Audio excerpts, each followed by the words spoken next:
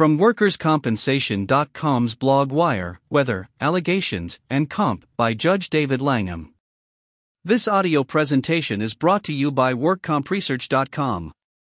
Forms, email updates, legal, regulatory, and compliance information, and more, for 53 jurisdictions across the U.S. WorkCompResearch.com, simplifying the work of workers' compensation professionals since 2007. There have always been severe weather events, remember Noah? Those who live in places blessed with a minimum of such challenges may rejoice, but for many there are persistent fears of hurricanes, volcanoes, tsunamis, tornadoes, wildfires, earthquakes, flood, and more. It is a dangerous world in which we live. According to CRED, Center for Research on Epidemiology of Disasters, the averages between 1994 and 2013 included 218 million people in the world affected by natural disasters annually, and about 68,000 lost lives. Those numbers assist us with the breadth of the threat, but they do not necessarily prepare us for when the postman rings. Some such disasters are preceded by warning. Hurricanes nowadays are usually fairly well predicted in both strength and path. Often the warnings are disregarded by the brave, or not so smart, but they are there nonetheless. On the other end of the scale are the earthquakes, which are utterly unpredictable. And other examples offer some degree of potential forewarning somewhere in between. Tornadoes offer perhaps some potential for warning, but if it comes it is likely to be in terms of minutes, rather than the days we get for hurricanes. In one recent example, a meteorologist interrupted his television broadcast in Washington to phone his children with such a warning, according to USA Today. In the working world, such natural events are a part of our daily risks. Such events may come while we are at work, may interfere with our ability to work, may cause damage that thereafter impairs our ability to reach work. In December 2021, tornadoes came to call in Kentucky, and their impact was severe, unexpected, and in some instances tragic. Anytime there is loss of life, we struggle with the challenges of comprehension and acceptance. When the impact occurs during work hours, then workers' compensation often becomes an added consideration. Some allege that in the December storms there were hours of warning, but it is less than clear whether that refers to warnings of potential severe weather or warning of the specific of a tornado in a specific location. Employees at a candle factory made the national news as a tornado impacted that facility in December. The Courier-Journal reported that 110 people were inside when the factory was struck on December 10, 2021, and turned the building into a pile of twisted rubble. 9 people perished in the disaster. Questions soon turned to why the factory had remained operational in the face of the severe weather warnings. Some employees asserted that they wanted to leave, but were told they would be fired if they did so, an allegation that the employer denied. Though the article linked above focused upon those who died, it is probable that still others were injured. And thus the discussion of workers' compensation in its broadest context of either injury or death. Within a few days, there were discussions of lawsuits against the employer, focused on the decisions to remain open and operational. The Courier-Journal reported in late December that it will be virtually impossible for workers injured in that event to win their lawsuit against the company. Legal experts were quoted regarding a 17-year-old Kentucky Supreme Court ruling, which they believe limits such lawsuits to instances in which the employer intended for workers to be injured or killed. Despite that reference to the Kentucky Supreme Court, the article goes on to explain that workers' compensation is the exclusive remedy for workplace injuries unless management inflicts them intentionally. Thus, it is the law which provides protection from lawsuit to the employer.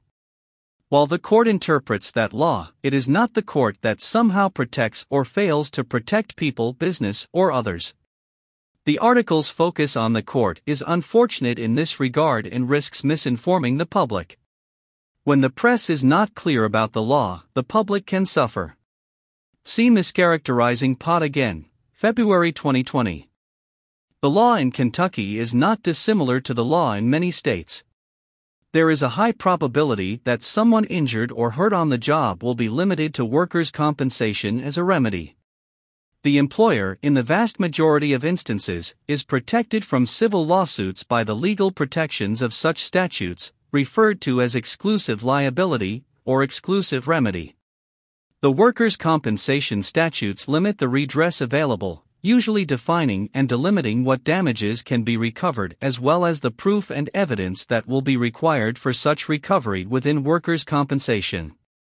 It is appropriate to use remedy rather than damages as the recovery is almost certainly limited to some defined recovery short of the broader concept of damages. Thus, when a company is arguably or patently negligent, it is usually protected from a variety of legal claims, and descriptions of damages, usually noted, are pain and suffering as well as punitive damages, but there are more one might discuss. However, the employer yields a great deal in return for that protection.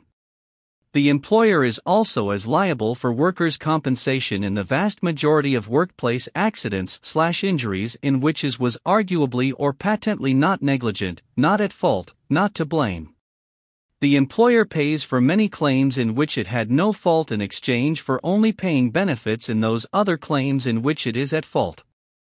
There is thus recovery from the employer in many instances in which it did no wrong, balanced with the same constrained recovery even if it did. The article linked above is also dismissive of, critical of, workers' compensation.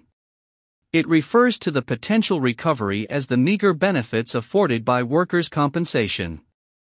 The suggestion is that the injured worker or her/his estate should be more robustly compensated, in this instance because of the allegation, not proof as yet, that the employer put profits over lives and refused to let employees leave December 10, the night of the tornado.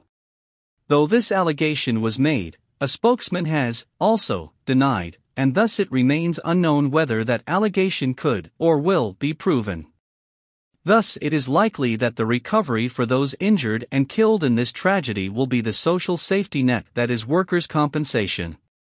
A solid and enduring safety net that is generally there for support and care despite the circumstances of most accidents, fault, no fault, contributory fault, comparative fault, etc. However, one Kentucky law firm is said to be attempting an end run around the workers' compensation law. Relying upon a state statute that allows Kentuckians to bring lawsuits for violations of any state law, this lawyer is suing to try to enforce the Kentucky Occupational Safety and Health Law, which requires employers to provide a safe workplace. By not evacuating employees, or more succinctly perhaps by not allowing employees to leave, if that is proven, the attorney alleges the workplace was rendered unsafe. There are those who do not expect this approach to be successful, but until a court rules, that remains to be seen. The lawyer representing the plaintiffs in the suit provided a statement proclaiming these survivors have facts and law firmly in their favor, and that's why this lawsuit was properly filed, to fight for their rights. Thus, it remains to be seen whether the lawsuit will proceed or be dismissed. There is the potential that plaintiffs may enjoy potentially enormous benefit if successful. However, there is also the potential that in pursuing the employer in court for civil damages that the plaintiffs will effectively waive any payments from workers' compensation. The potential exists, it seems, for such a lawsuit to present both potential benefit and harm to the plaintiff. And, according to some quoted in the article, the case would likely have to reach the Kentucky Supreme Court at some point. They describe how a 2004 decision applied the Kentucky statute and upheld the dismissal of a $2.7 million verdict for the family of construction worker who died in a trench cave-in. They note that in that decision one justice dissented and argued that the court should create a different standard, like that applied in North Carolina. There, the employer immunity is waived when employers intentionally engage in misconduct, knowing it is substantially certain to cause serious injury or death to employees. Thus, there is some potential seen for the Kentucky court to ignore its state statutes and create some new and more relaxed standard. NBC News published a similar story, which is more of an editorial though not labeled as such. It is worth a read, The fading of the line between news and editorial in America is a subject for another day. While one's first inclination might be to reject the possibility of a court creating law, the fact is that the field of workers' compensation law is littered with instances in which various courts wandered from the pages of their state statutes and created presumptions, inferences, and more out of whole cloth. In the pandemic, we even saw governors create law through emergency actions. See interesting word choice, July 2020.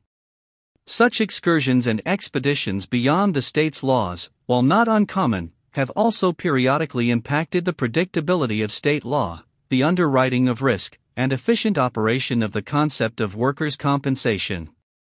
Predictability is an important characteristic in many events. Before filing a civil suit, a plaintiff might want predictability regarding the potential for waiver discussed above. Parties to litigation need predictability. The lawsuit against this particular employer will be interesting to observe. The tragedy to many lives and families will be undeniable in any event. The impact of the storms on the community is evident in that human suffering and in the announcement that this employer will not reopen the destroyed factory, according to WYMT. Many jobs are thus lost and the community changed. Thus, the impact of the storms is clear, the tragedy defined, and as Don Henley noted in The End of the Innocents, A&M, 1989, in the end the lawyers clean up all details. By Judge David Langham. Courtesy of Florida Workers' Comp.